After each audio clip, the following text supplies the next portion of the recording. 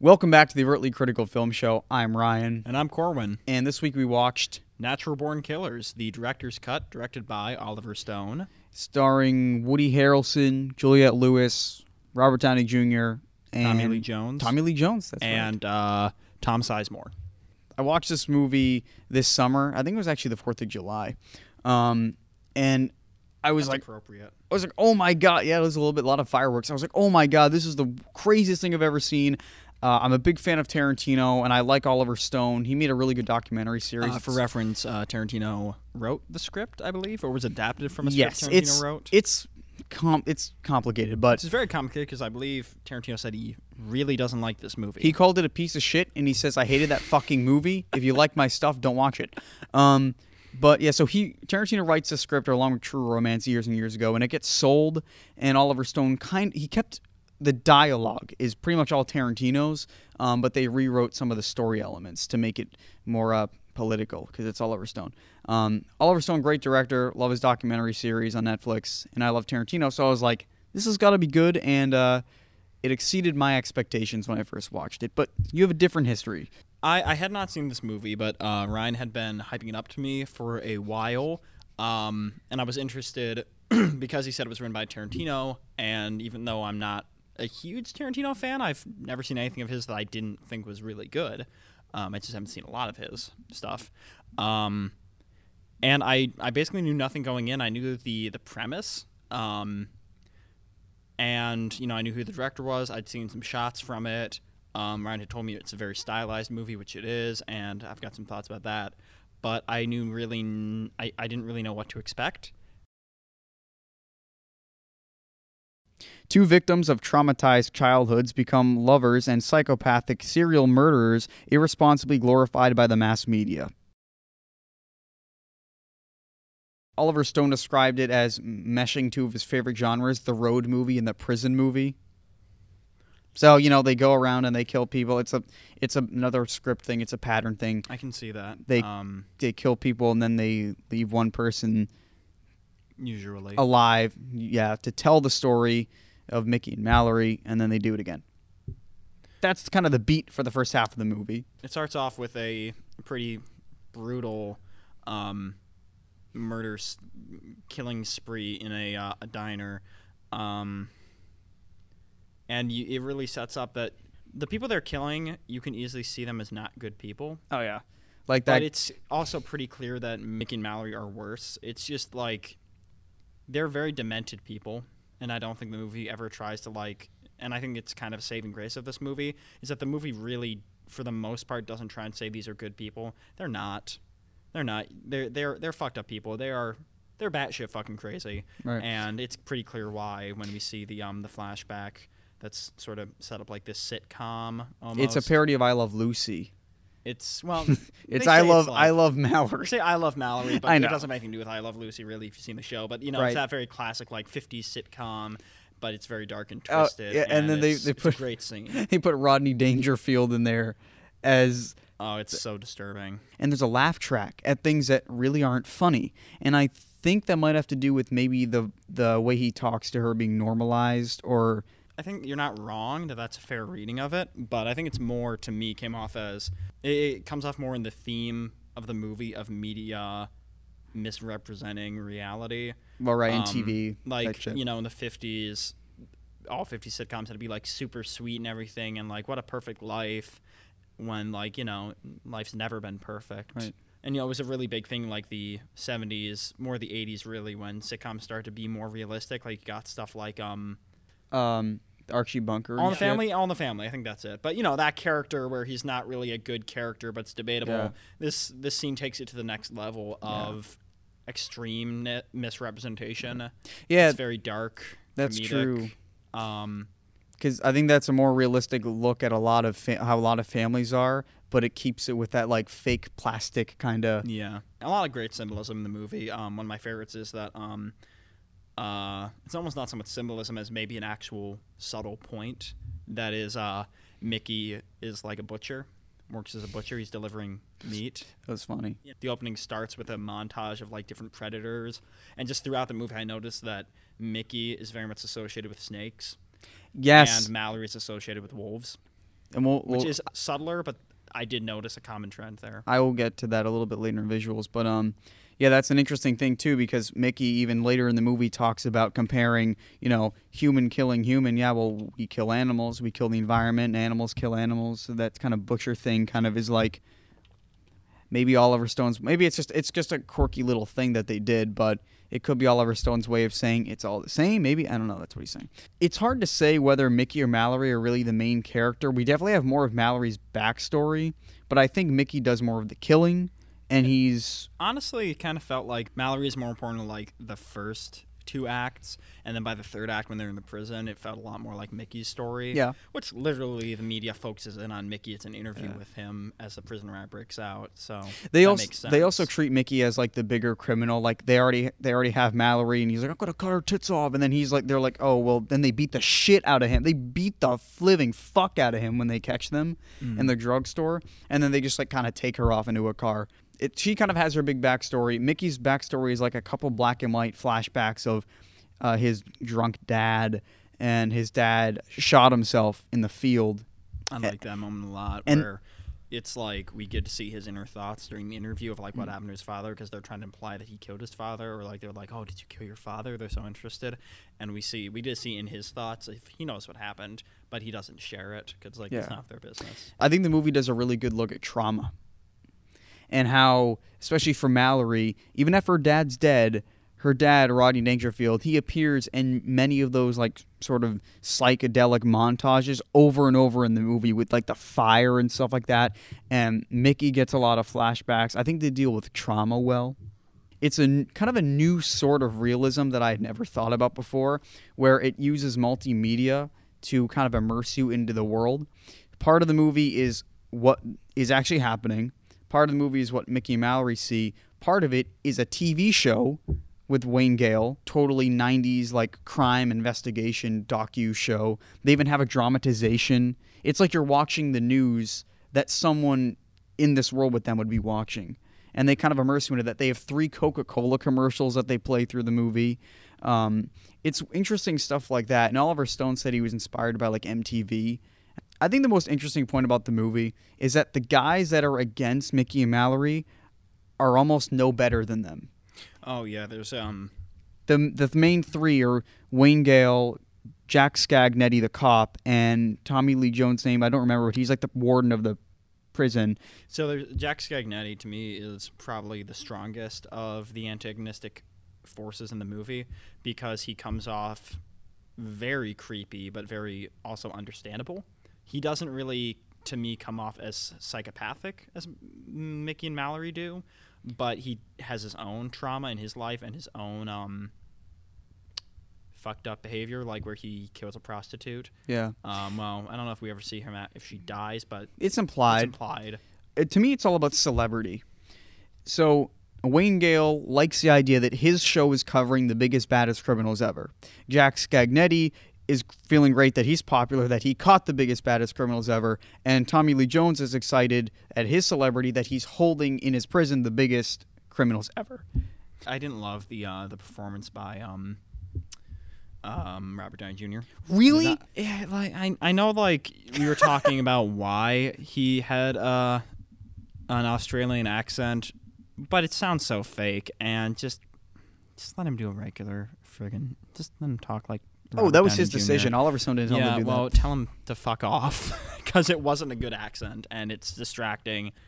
This movie, I think, does not make its points very well, because it's trying to make points about violence and media, and I think trauma as well, but it does trauma better than it does other themes, but it's somewhat blunt about it overall. It kind of, there's filmmaking conventions and rules that people generally follow because they've been established to work. And this movie breaks a lot of rules very randomly that just don't really add much other than style. And you can make a fair argument that style is important, but I think if you're trying to tell a very dark, realistic story, it's somewhat distracting. The only really criticism I would give this is it could be a little less blunt maybe, but I never really felt like I was being spoon-fed anything. This is one of the most violent movies I've ever seen in my life. And I don't really have a problem with violence in movies. I think you can show really anything in art. You can depict it in a good way. Like I think it was at the point where they are shoving the guard into an oven. It's like the prison riot. In the prison riot, where I was very close to just asking you to stop watching the movie because I needed like a minute, but I just was like, I just want to sit through this and finish it. And I think that violence can be used to make a good point, especially when you're telling a story about violence. But there's a point where it just becomes, deafening. I think the movie's supposed to make you uncomfortable. And that's a fair point. It doesn't owe you any comfort. Not all movies owe you an enjoyable experience. It's desensitizing. I will agree with that. But also, I just think this movie didn't make a concise enough point about everything, about what it was trying to say to justify that violence. It is satire. But I will say, if you want to make a point and you want to make a movie that people are never going to forget, it's a good way to do it. One of the big things the movie leads up to is the interview. And this is the last thing I'll say about the story, I think. The interview between Wayne Gale and Mickey. And a lot of that felt like the Jeffrey Dahmer interviews that they did in 1993 when they interviewed him. Because a lot of this has to do with also like the public's reaction to people. And people have a fascination with like crazy people. And I think this movie tries to blur that line as well. And even Mickey says this at one point. He's like, Wayne Gale, like, are you so innocent? He's like, oh, I'm innocent of murder. He's like, yeah, but are you so innocent? Like, because there is some sort of fascination with people like, Jeffrey Dahmer's a very extreme case. But it's like, he's like a crazy person. He's like a different kind of, and it's, I think it's a way for people to like, distance themselves. Yes. I think it's a way for people to even deflect things too. It's like, I'm such a pure, innocent being that I can look at Jeffrey Dahmer and he's like, I'm not that crazy. Yeah, I think it's, I don't know. I think I like that about that interview scene because it kind of exposed even how Wayne Gale is not just this perfect, grand person. He goes fucking crazy by the end of the movie. Yeah, yes, and then he does turn. And actually, an interesting thing is, I guess Oliver Stone says that was the stuff that they wanted cut the most because they didn't like that the movie shows how someone could descend into violence. Wayne Gale's whole character arc is great. Despite the fact that I said I don't like the performance that much, and I still don't love the performance, but it is a really good arc of he's like so obsessed with Mickey and Mallory, and like he's kind of romanticizing them, and it's almost through it. I didn't realize because when we were watching this and we see like there's a montage of seeing all these fans being like, oh, I love Mickey and Mallory, and I'm like, no. People don't react that way to serial killers. I'm sorry, they just don't. Like, years later they do when it's out of context, but when there's a crazy fucking couple running through the country killing people, I mean, maybe I'm just totally out of touch here, and maybe I am, but they don't react that way to that. Like, Bonnie and Clyde, that's years later that they were romanticized. But then I realized that what they're getting is the way the media represents them. And Wayne Gale was representing them in a very romanticized light. Right. And like he's just obsessed with him. He's like, yeah, I get you, Mickey. And at the end, even put it off as a love story, too. Oh, they do. Kind of between the two. Even though, let's be honest, Mickey's a piece of shit. Yeah, pretty much. He's kind of a little abusive towards Mallory. Like, he really is. He has an arc himself. Like, he gets very mad when she's not wearing a ring. And, he's like, fucking rapes a woman. But Wayne Gale, he's so obsessed with them. And at the end, where he's like, thinks he's going to run away, he's going to join them, they just fucking shoot him. Yeah, they do. They just fucking shoot him. And he's like, oh, man, it's like, well, what did you expect? They're fucking serial killers. Look at OJ and look at Rodney King and look at in Waco, Texas, too, with David Koresh. That was messed up. But it shows all these things, and it's like, how the media like portrayed, like especially OJ, that was like people were tuning in every day to see that. How can the news make that more interesting though? And Waco, Texas, every hour we're checking in to see how the building is. It's like, and the media did have tactics to make people watch it, and it's exactly what they do. And it's like Wayne's like sniffing his own farts, and he's like, oh shit, now I'm like in love with these people. There's another great bit of symbolism with the prison. The prison is a panopticon, which is one of my favorite kind of architectural symbolistic things you can do, where basically you have a big tower in the middle, several levels of rings, and the idea is that you can see all of the cells at one time. The prisoners never know when they're being watched. It's a really great bit of symbolism. It's kind of a fucked up prison design, and it's just, to me, it was a great moment of just fitting again with these themes of media and watching people's private lives. What I know for a fact what the green means, and I have a theory about the black and white and the red. Oliver Stone said the green was to signify that Mickey was sick. That's why he gets a lime pie, and that's why the drugstore was green after they got snake bites.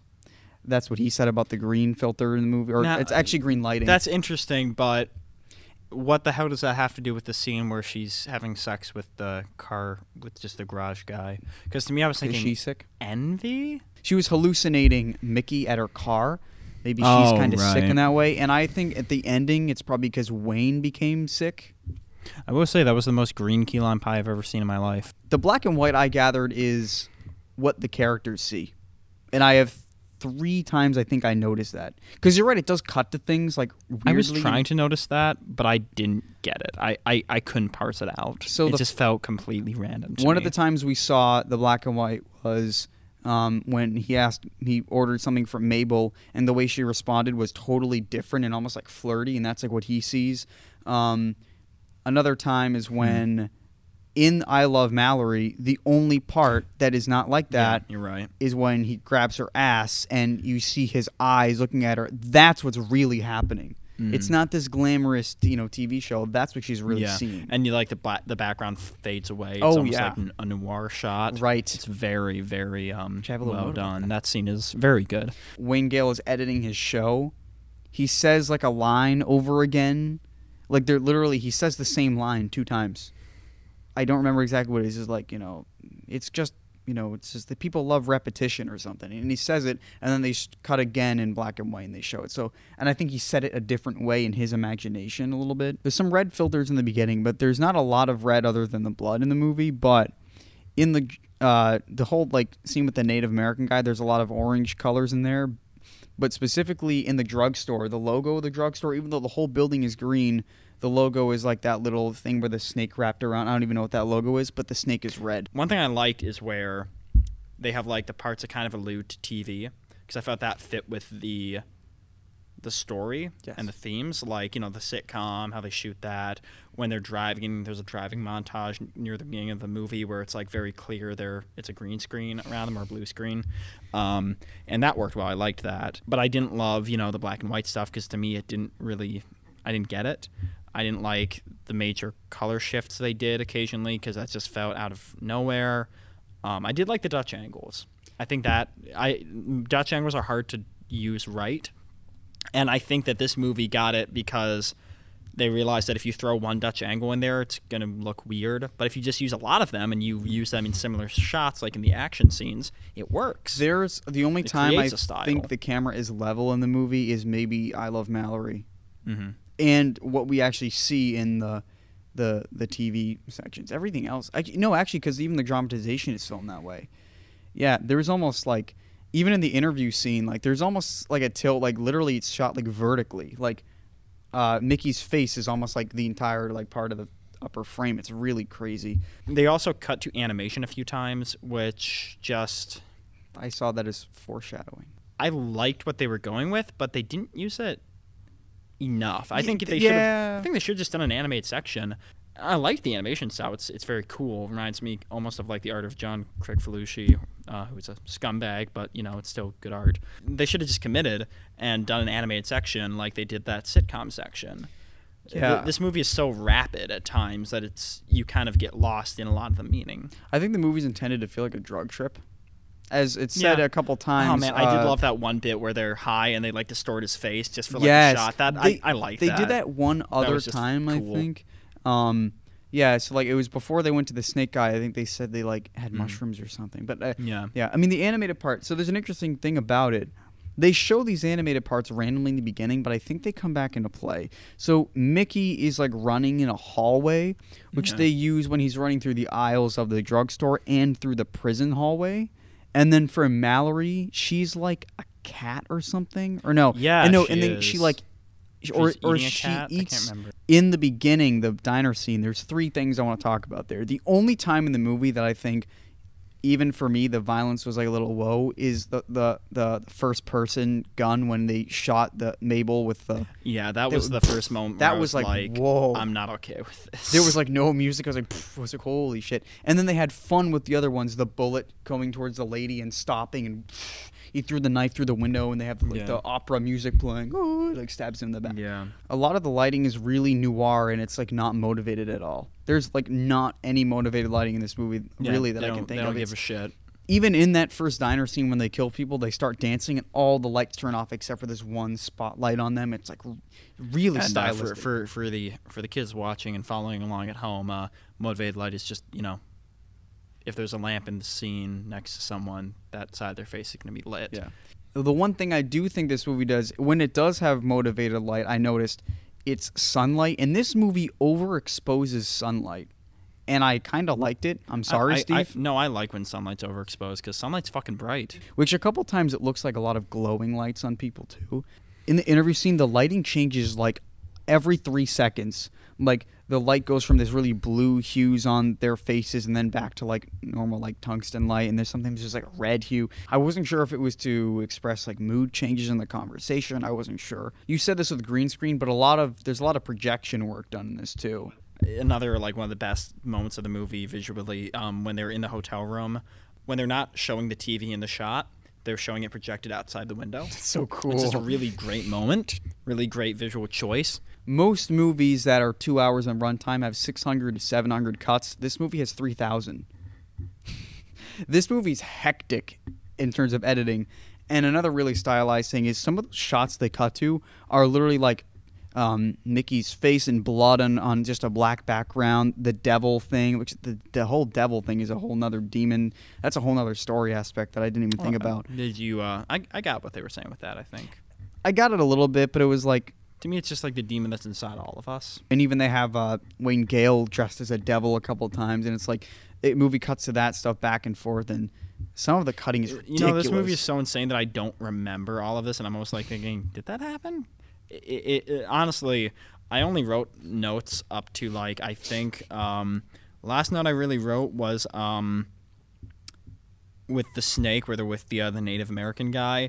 So after that point, I was kind of just lost in the movie, and I just didn't really know what to write. A second watching is definitely useful. Maybe not as far of a time between my first and second watches as I wanted it to be, but definitely watching it a second time, I was less like preparing myself, or like I was already prepared for how crazy it was going to be and bombastic. I don't think you really understood what I meant when I said it was a psychedelic movie. It's weirder than you can even think. It's genuinely psychedelic. It's fucked not up. Like, like, oh, this movie's a trip, man. It's like, it's like a bad trip. They play with angles and colors and cuts, and even film. There's like actual film they shot. Consumer Super 8 film. I think there's actually some digital video used. There's a lot. I mean, we could probably talk about this movie's look forever.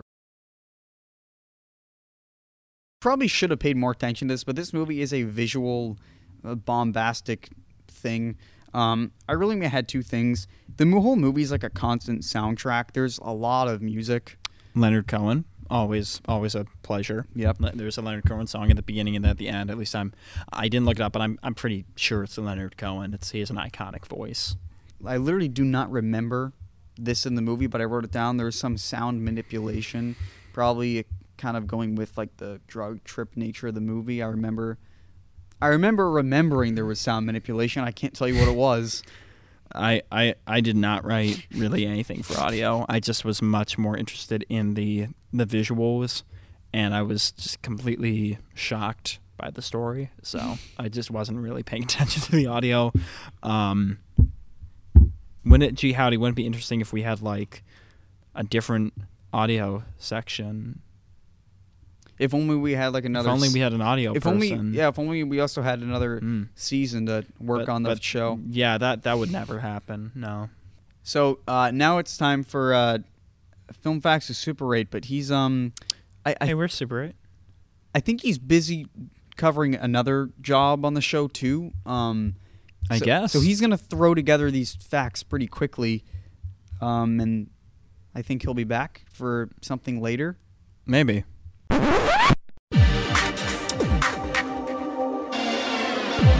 Coca-Cola approved the use of the polar bear ads for its product in the movie without having a full idea of what the movie was about. When the board of directors saw the finished product, they were furious. During filming, Juliette Lewis actually broke Tom Sizemore's nose when she slammed Scagnetti's face into the wall. Trent Reznor watched the film over 50 times to, quote, get in the mood for mixing the soundtrack. Rodney Dangerfield wrote all the filthy stuff, his character said. Oliver Stone didn't give the comedian a script.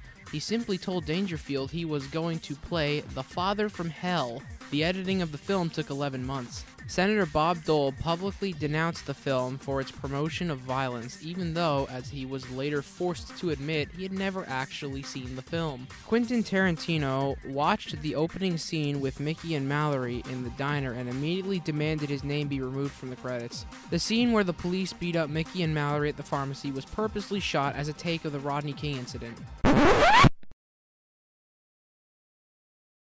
I love basically all of this fucking movie because I'm a fanboy nerd, but I think mine is less concrete because of that, so I'll let you go first. My favorite scene I mentioned a few times is the sitcom in the beginning. I think it's the strongest part of the movie stylistically. It's just really clever. It's impactful, and I just really enjoyed it. I mean, it's uncomfortable as shit, but, you know, it was enjoyable. It was like, wow, that's really good. I think that it was the strongest point of the stylization in the movie, and I wish the rest of the stylization was more on point like that. Basically, the whole intro to Wayne Gale's character, because it's exactly what I think this movie absolutely nails. We see all this like a dramatization documentary kind of news bits from Wayne Gale, who's this like, you know, celebrity kind of guy. And it cuts after that, goes right from the TV to them in the editing room. And it's a great metaphor for the movie because we see him and his editors creating the narrative of these killers. He's like, oh, that shot doesn't look good. This one's not good. The power the film has to twist reality. Oh, these young couples are better for this because it looks nicer. It's like, it's how do they sell and make these murderers more glamorous? It's fucked up. It's not even how do they make them look more glamorous as much as like how does he make himself look really glamorous, finding them. It's just interesting. Lesson learned. I'll just go. This movie, through the use of, you know, compilation of or montage of multimedia, it creates a really creepy sort of I think Oliver Stone called it in an interview that we watched social realism, where the film is fictional and it's great characters that Tarantino created. I mean, that's what he does. But Oliver Stone pushes at that extra level to make it really culturally relevant. Like, if you had to tell me what's a movie that definitively like grabs 90s culture, absolutely this movie. And people might disagree with me on that, but I think in terms of like the media and culture in America, it's this movie, absolutely. The way that they put the TV programs in, and it makes you feel like, it doesn't make you feel like you're literally watching an in-universe TV program, and there's Coca-Cola commercials. It almost makes it feel more real, which makes it even scarier. And it makes it feel like these people could be real, and they could be on TV right next to OJ. Yeah. Or right next to all this this stuff. You just saw stuff. a guy get shoved in an oven and like a guy's head on a pike. Hey, look, Coca-Cola polar bears. Yeah, look, we care about the environment. It's able to be a like really crazy fictional bombastic movie, but also manages to be really culturally relevant at the same time. Like, I remember like when that movie ended, I was like, there was a purpose to that movie. And like I watched it and I was like, there needs to be more movies like that. There needs to be more movies where like they're like, this is the point we're making and it's relevant to you and your life. And I was like, that's great. This is probably the best fictional movie I've ever seen that really makes you think about how much violence you need to make your point. Because I kind of lean a little more towards, I think this was a little too much violence and the point was almost lost. Whereas I'm pretty sure you lean more the other way, where you think it was a good level of violence to show because it doesn't try and, you know, make things too sweet or too comfortable. But I also don't really think this movie makes any points that other movies haven't made, and I don't know if I'm willing to say this movie makes its points the best of other movies, like about what it's trying to say. I do think there's value, and if you think you can handle the level of violence, you should see it if you're interested. But if you find that stuff discomforting, if you find it distasteful or uncomfortable, it's not a movie for everyone. It's kind of him saying, like, how much violence can America take? You seem to love the shit out of it. Here's a bunch of violence. Does that bother you? Then you're a hypocrite. Then stop watching fucking TV. You mentioned he's a pacifist, like a Buddhist. Pacifists make the best violent movies because pacifists see violence for what it is. Fucking violence. All right, so we're going to do funny notes, but it's a little unconventional this week. Yeah, we found out what Super 8 was doing. We don't know where Joey is. He kind of just up and left, and Super 8, took it upon himself to get some funny notes going. So, yeah, enjoy those from Super 8. Oh, hey. Hi, welcome to Funny Notes. I'm here today. My name's Dan, and this is Super 8, and we're doing it today. So today's Funny Notes is called Natural F***ers, I Love F***ing Corpses. Truck needs a cold one with the boys. Ryan loves perverts. Magic weapons. Too easy, cops, X donuts, big sauce. Ryan enjoys murder. Cue Ryan laughing. I must have laughed at so. Perfect ass like mothers. What the fuck? Bitch was snake. Deep people is bald. That was something.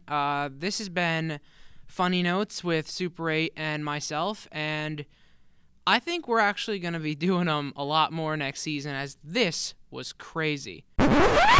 Next week, we're doing something funky that we kind of alluded to in our last episode. That is right. I guess we can kind of just reveal what we're doing. So, go for it.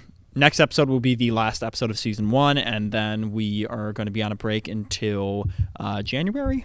Yeah. January, because we're college students and we have to go home to our families for break because we don't freaking live here.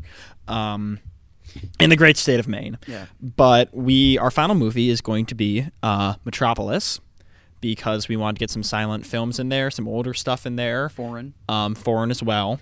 So it's a whole lot of things, and I'm very interested because it's sci-fi, and we've talked about a couple sci-fi movies on this channel and the show, and it'll be really interesting to kind of see the movie that basically created the sci-fi film. Yeah. But it's gonna be a lot of fun. We don't know what cut we're watching because we're renting out a little small theater to see it. Pretty sure we're gonna see the Kino complete Metropolis from 2010, the fullest version we have. It's not complete; it's technically lost film in its completion, but we're gonna get a fun little theater showing for it, and we'll see you for that. Yeah. Ciao.